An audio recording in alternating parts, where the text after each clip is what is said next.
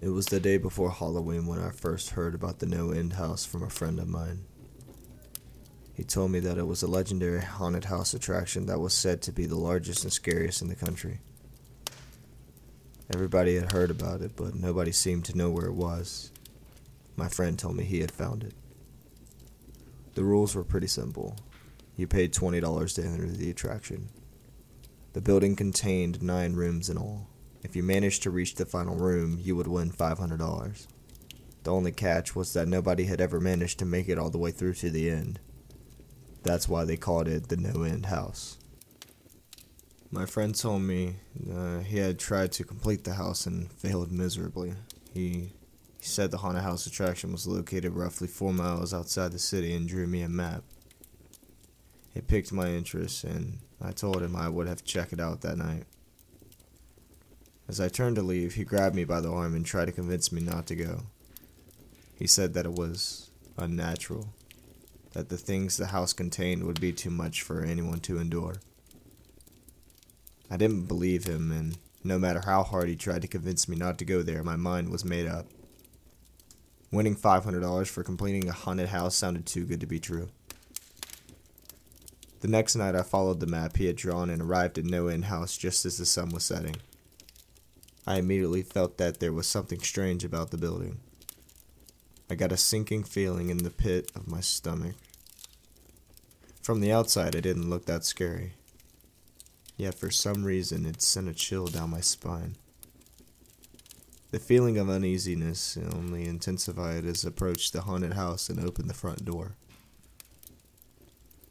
Stepping inside, I let out a sigh of relief. The entrance hall looked normal, like a hotel lobby decorated for Halloween. There was a sign posted on the wall that read, "Leave $20 in the tray below and proceed to room 1. 8 more follow. Reach the end and you win $500. With an uneasy chuckle, I placed my money in the tray under the sign and made my way to the door. The first room was a complete letdown. It was almost laughable. It resembled a children's ghost train at a fun fair, complete with white sheeted ghosts hanging from the ceiling and mechanical zombies that lurched forward and gave an unconvincing moan as you passed by. I brushed aside the fake spiderwebs and headed for the door at the far end of the room. Upon entering the second room, I was greeted by thick fog. A rubber bat hung from the ceiling and flew around in a wide circle. Some haunting Halloween music played on a loop in the background. I stepped over a few toy rats that raced back and forth across the floor and opened the door to the next room. At first glance, room 3 appeared to be just a normal room. It was sparsely furnished, with a wooden chair in the middle of the floor and a single lamp in the corner that did a poor job of lighting the area. It took me a few minutes to realize that there was something not quite right about the room. The light cast shadows across the floor and walls, but the problem was there were too many shadows. I could see the shadow of the chair against the wall, but there were other shadows beside it that had no business being there. Then, I happened to look down at my feet. My own shadow wasn't there. At that moment, a vague and foreboding feeling of impending doom gripped my heart and my courage deserted me. Reaching behind me, I tried to open the door I had just come through. Imagine my surprise when I realized it was locked. I didn't have the option of retreating. The only thing I could do was walk across the room to the other door and press on, further into the house. The fourth room was possibly the most disturbing. There was no light. The door behind me closed automatically and I was left standing there in complete darkness. It was pitch black and I couldn't see a thing. I was scared to move. I'm not afraid of the dark and never have been, but there was something about that particular darkness that absolutely terrified me. Darkness doesn't describe it fully. It was an absence of anything. There was just a dead silence. I couldn't hear a thing. I couldn't even hear myself breathing. It was the sound of death. Just then, the silence was broken by a low hum. The hair on the back of my neck stood up, and I felt something pass behind me. I turned around as quickly as possible, but it was impossible to make out anything in the darkness. The hum grew louder and more intense. The noise seemed to surround me. I knew that something was there, lurking in the dark, and I knew that it was gradually drawing closer. Until then, I had never felt that level of fear.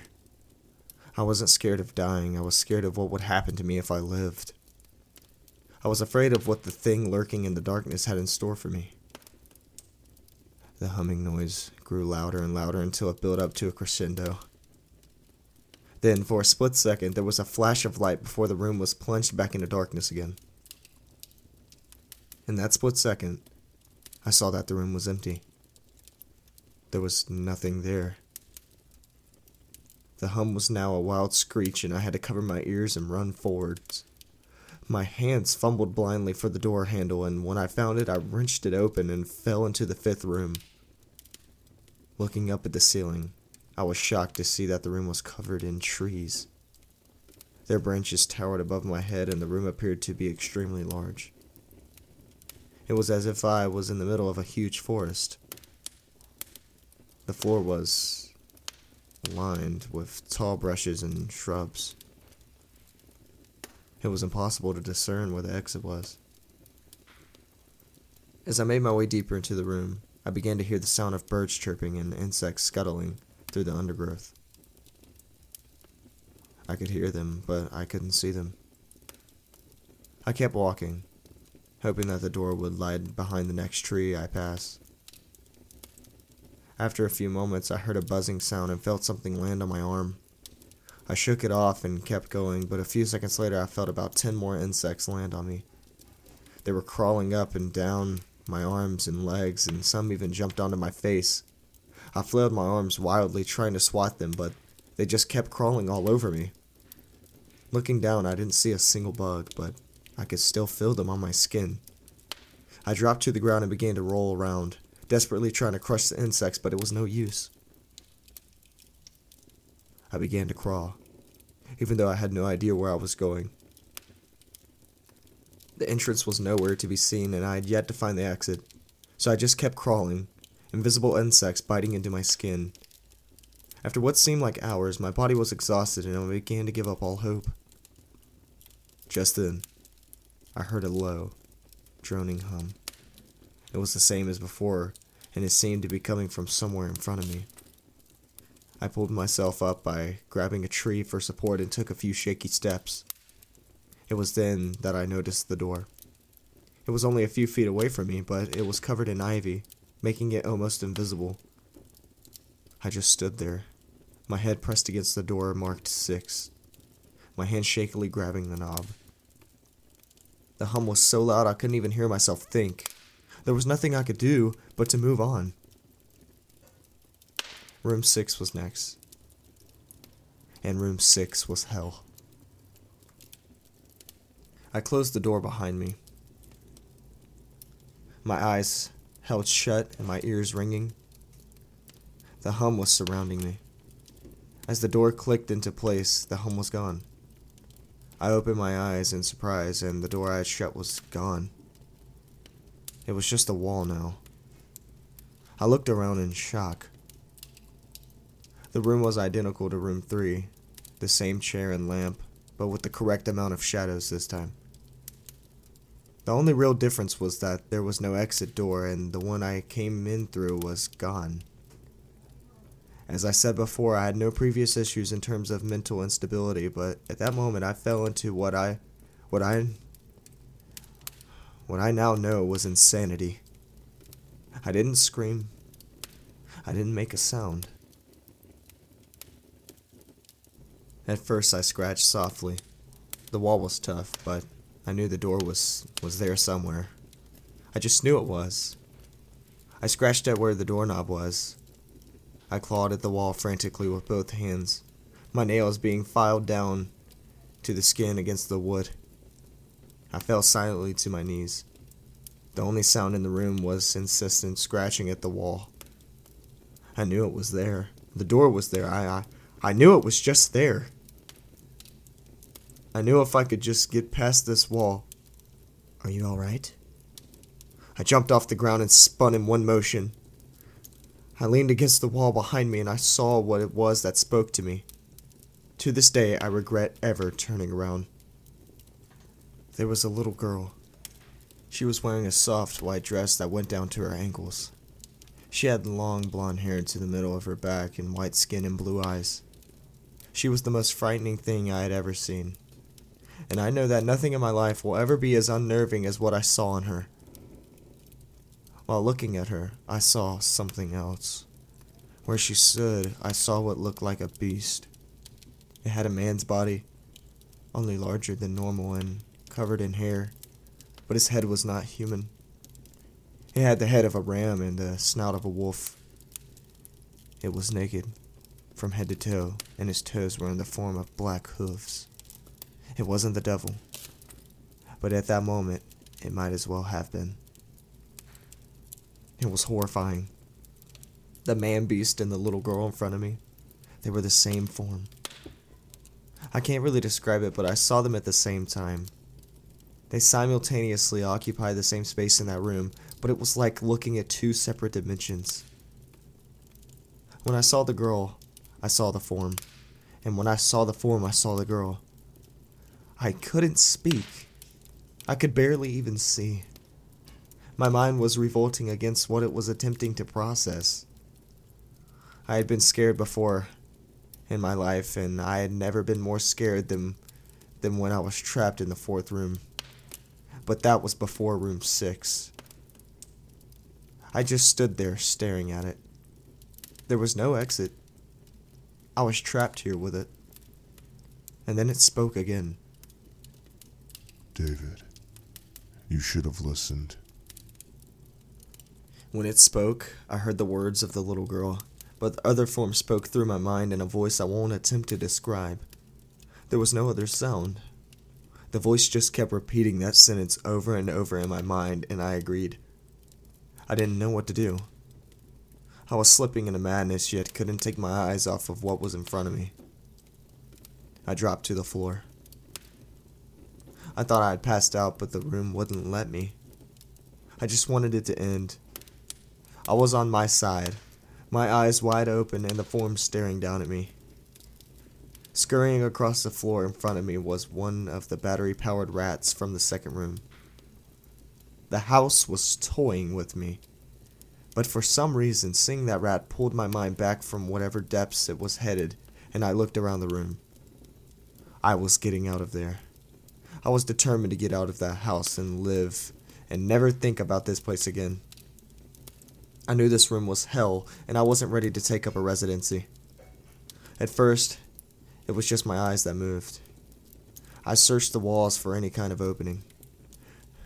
The room wasn't that big, so it didn't take long to soak up the entire layout. The demon still taunted me, the voice growing louder as the form stayed rooted where it stood. I placed my hand against the floor and lifted myself up to all four, and I turned to scan the wall behind me. Then I saw something I couldn't believe. The form was now right at my back, whispering into my mind how I shouldn't have done. I felt its breath on the back of my neck, but I refused to turn around. A large rectangle was scratched into the wood, with a small dent chipped away in the center of it. Right in front of my eyes, I saw the large 7 I had mindlessly etched into the wall. I knew what it was. Room 7 was just beyond that wall where room 5 was moments ago. I don't know how I had done it. Maybe it was just my state of mind at the time. But I had created the door. I knew I had. In my madness, I had scratched into the wall what I needed the most. An exit to the next room. Room 7 was close. I knew the demon was right behind me, but for some reason it couldn't touch me. I closed my eyes and placed both hands on the large 7 in front of me. I pushed. I pushed as hard as I could. The demon was now screaming in my ear. It told me I was never leaving. It told me that this was the end, but I wasn't going to die. I was going to live there in room 6 with it. I wasn't. I pushed and screamed at the top of my lungs. I knew I was going to push through the wall eventually. I clenched my eyes shut and screamed, and the demon was gone. I was left in silence. I turned around slowly and was greeted by the room as it was when I entered. Just a chair and a lamp. I couldn't believe it, but I didn't have time to dwell. I turned back to the 7 and jumped back slightly. What I saw was a door. It wasn't the one I had scratched in, but a regular door with a large 7 on it. My whole body was shaking. It took me a while to turn the knob. I just stood there for a while, staring at the door. I couldn't stay in room 6. I couldn't. But if this was only room 6, I couldn't imagine what 7 had in store. I must have stood there for an hour, just staring at the 7. Finally, with a deep breath, I twisted the knob and opened the door to room 7. I stumbled through the door, mentally exhausted and physically weak. The door behind me closed and I realized where I was. I was outside. Not outside like room 5, but actually outside. My eyes stung. I wanted to cry. I fell to my knees and tried, but I couldn't. I was finally out of that hell. I didn't even care about the prize that was promised. I turned and saw the door I just went through was the entrance. I walked to my car and drove home, thinking of how nice the shower sounded. As I pulled up to my house, I felt uneasy. The joy of leaving No End House had faded and dread was slowly building in my stomach. I shook it off as residual from the house and made my way to the front door. I entered and immediately went up to my room. There on my bed was my cat, Baskerville. He was the first living thing I had seen all night, and I reached to pet him. He hissed and swiped at my hand. I recoiled in shock, and as he had never acted like that, I thought, whatever, he's an old cat. I jumped in the shower and got ready for what I was expecting to be a sleepless night. After my shower, I went to the kitchen to make something to eat. I descended the stairs and turned into the family room. What I saw would be forever burned into my mind. However, my parents were lying on the ground, naked and covered in blood. They were mutilated to near unidentifiable states. Their limbs were removed and placed next to their bodies, and their heads were placed on their chests facing me. The most unsettling part was their expressions. They were smiling, as though they were happy to see me. I vomited and sobbed there in the family room. I didn't know what had happened. They didn't even live with me at the time. I was a mess. Then I saw it. A door that was never there before. A door with a large 8 scrawled on it in blood. I was still in the house. I was standing in my family room, but I was in room 7. The faces of my parents smiled wider as I realized this. They weren't my parents. They couldn't be. But they looked exactly like them. The door marked 8 was across the room, behind the mutilated bodies in front of me. I knew I had to move on, but at that moment, I gave up. The smiling faces tore into my mind. They grounded me where I stood. I vomited again and nearly collapsed. Then the hum returned. It was louder than ever, and it filled the house and shook the walls. The hum compelled me to walk. I began to walk slowly, making my way closer to the door and the bodies. I could barely stand, let alone walk. And the closer I got to my parents, the closer I came to suicide. The walls were now shaking so hard it seemed as though they were going to crumble, but still the faces smiled at me. As I inched closer, their eyes followed me. I was now between the 2 bodies, a feet away from the door. The dismembered hands clawed their way across the carpet towards me, all while their faces continued to stare. New terror washed over me and I walked faster. I didn't want to hear them speak. I didn't want the voices to match those of my parents. They began to open their mouths and the hands were inches from my feet.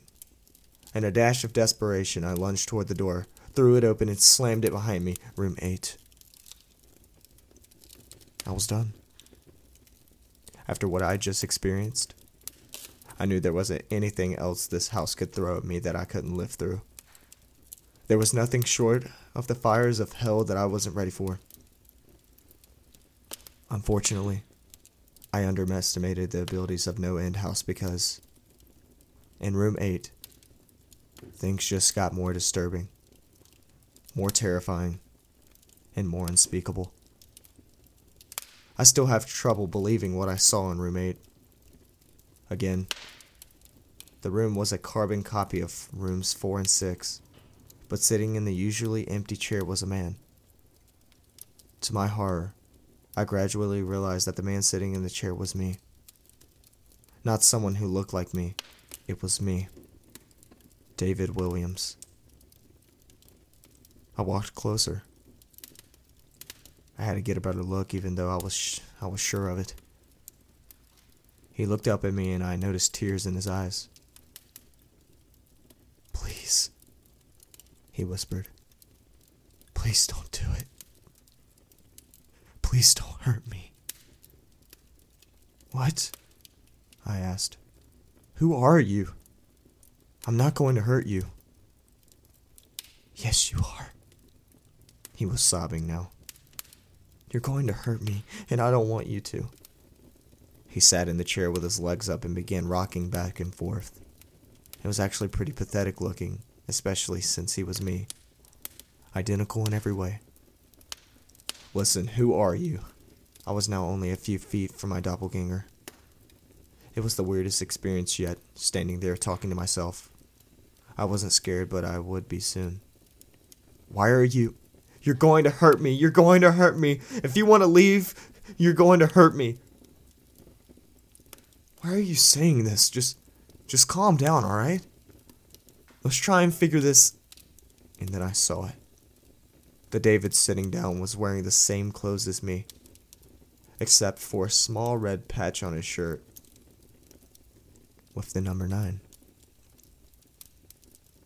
"You're going to hurt me. You're going to hurt me. Don't, please. You're going to hurt me."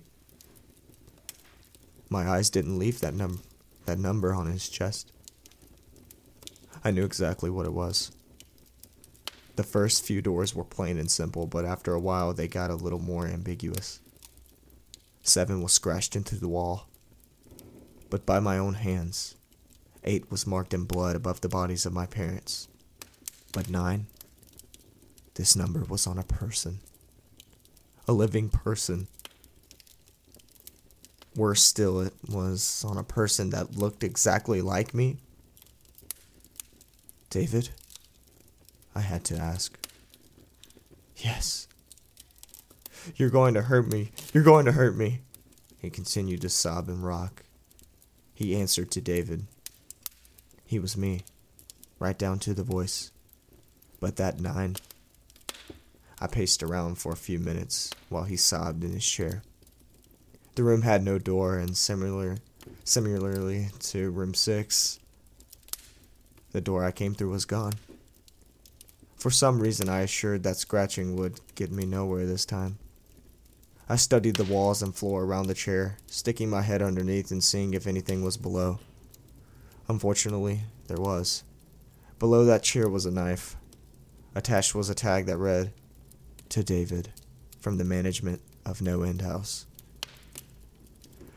The feeling in my stomach as I read that tag was something sinister. I wanted to throw up, and the last thing I wanted to do was remove that knife from under the chair. The other David was still sobbing. My mind was spinning into an attic of unanswerable questions. Who put this here, and how did they get my name? I knelt on the cold wood floor and watched myself sitting in that chair, sobbing uncontrollably and begging myself for mercy. It was all too much to process. The house and the management had been playing with me this whole time. My thoughts for some reason turned to my friend, and I wondered whether or not he had managed to get this far.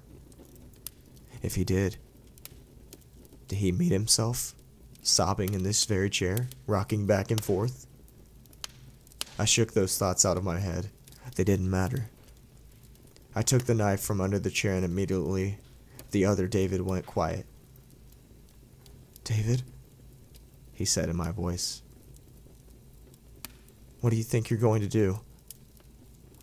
I lifted myself from the ground and clenched the knife in my hand. "I'm going to get out of here." David was still sitting in the chair, though he was very calm now. He looked up at me with a slight grin. I couldn't tell if he was going to laugh or strangle me. Slowly, he got up from the chair and stood, facing me. It was uncanny. His height and even the way he stood matched mine. I felt the rubber hilt of the knife in my hand and gripped it tighter. I don't know what I was planning on doing with it, but I had a feeling I was going to need it. "Now," his voice was slightly deeper than my own, "I'm going to hurt you. I'm going to hurt you, and I'm going to keep you here." I didn't respond. I just lunged and tackled him to the ground. I had mounted him and looked down, knife poised and ready. He looked up at me, terrified. It was like I was looking in a mirror. Then the hum returned, low and distant, though I still felt it deep in my own body. David looked up at me as I looked down at myself. The hum was getting louder, and I felt something inside me snap. With one swift motion, I slammed the knife down. But before it pierced my chest, the room was engulfed in darkness, and I could feel myself falling. Falling.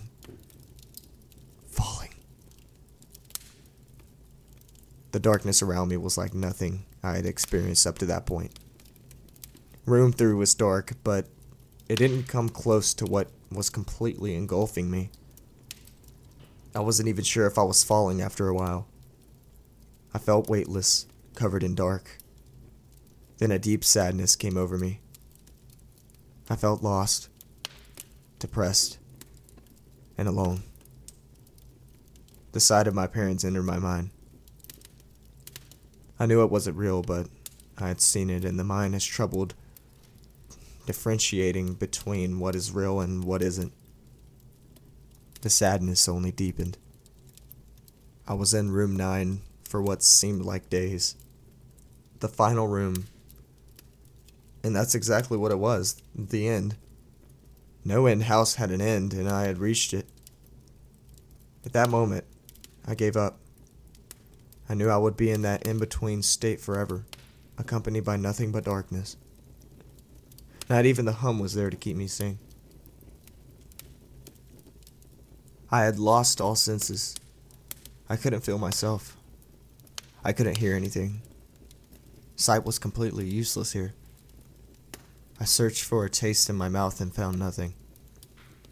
I felt disembodied and completely lost. I knew where I was. This was hell. Room 9 was hell. Then it happened. A light. One of those stereotypical lights at the end of the tunnel. I felt ground come up from below me, and I was standing. After a moment or two of gathering my thoughts and senses, I slowly walked toward that light. As I approached the light, I realized it was a vertical slit in a heavy curtain. I slowly pushed my way through the slit and found myself back to where I started, in the entrance hall of No End House. It was exactly how I had left it, still empty, still adorned with childish Halloween decorations. After everything that had happened that night, I was still wary of where I was. I looked around the place trying to find anything different. On the desk was a plain white envelope with my name handwritten on it. Immensely curious, yet still cautious, I mustered up the courage to open the envelope. Inside was a letter that read, "Dear Mr. Williams, congratulations. You have made it to the end of No End House. Please accept this prize as a token of great achievement. Yours forever, the management." of No End House. The envelope held 5 crisp $100 bills. I started laughing, a high-pitched, hysterical laugh. I couldn't stop laughing. I laughed for what seemed like hours. I laughed as I walked out to my car. I laughed as I drove home, and I laughed as I pulled into my driveway. I laughed as I reached my house.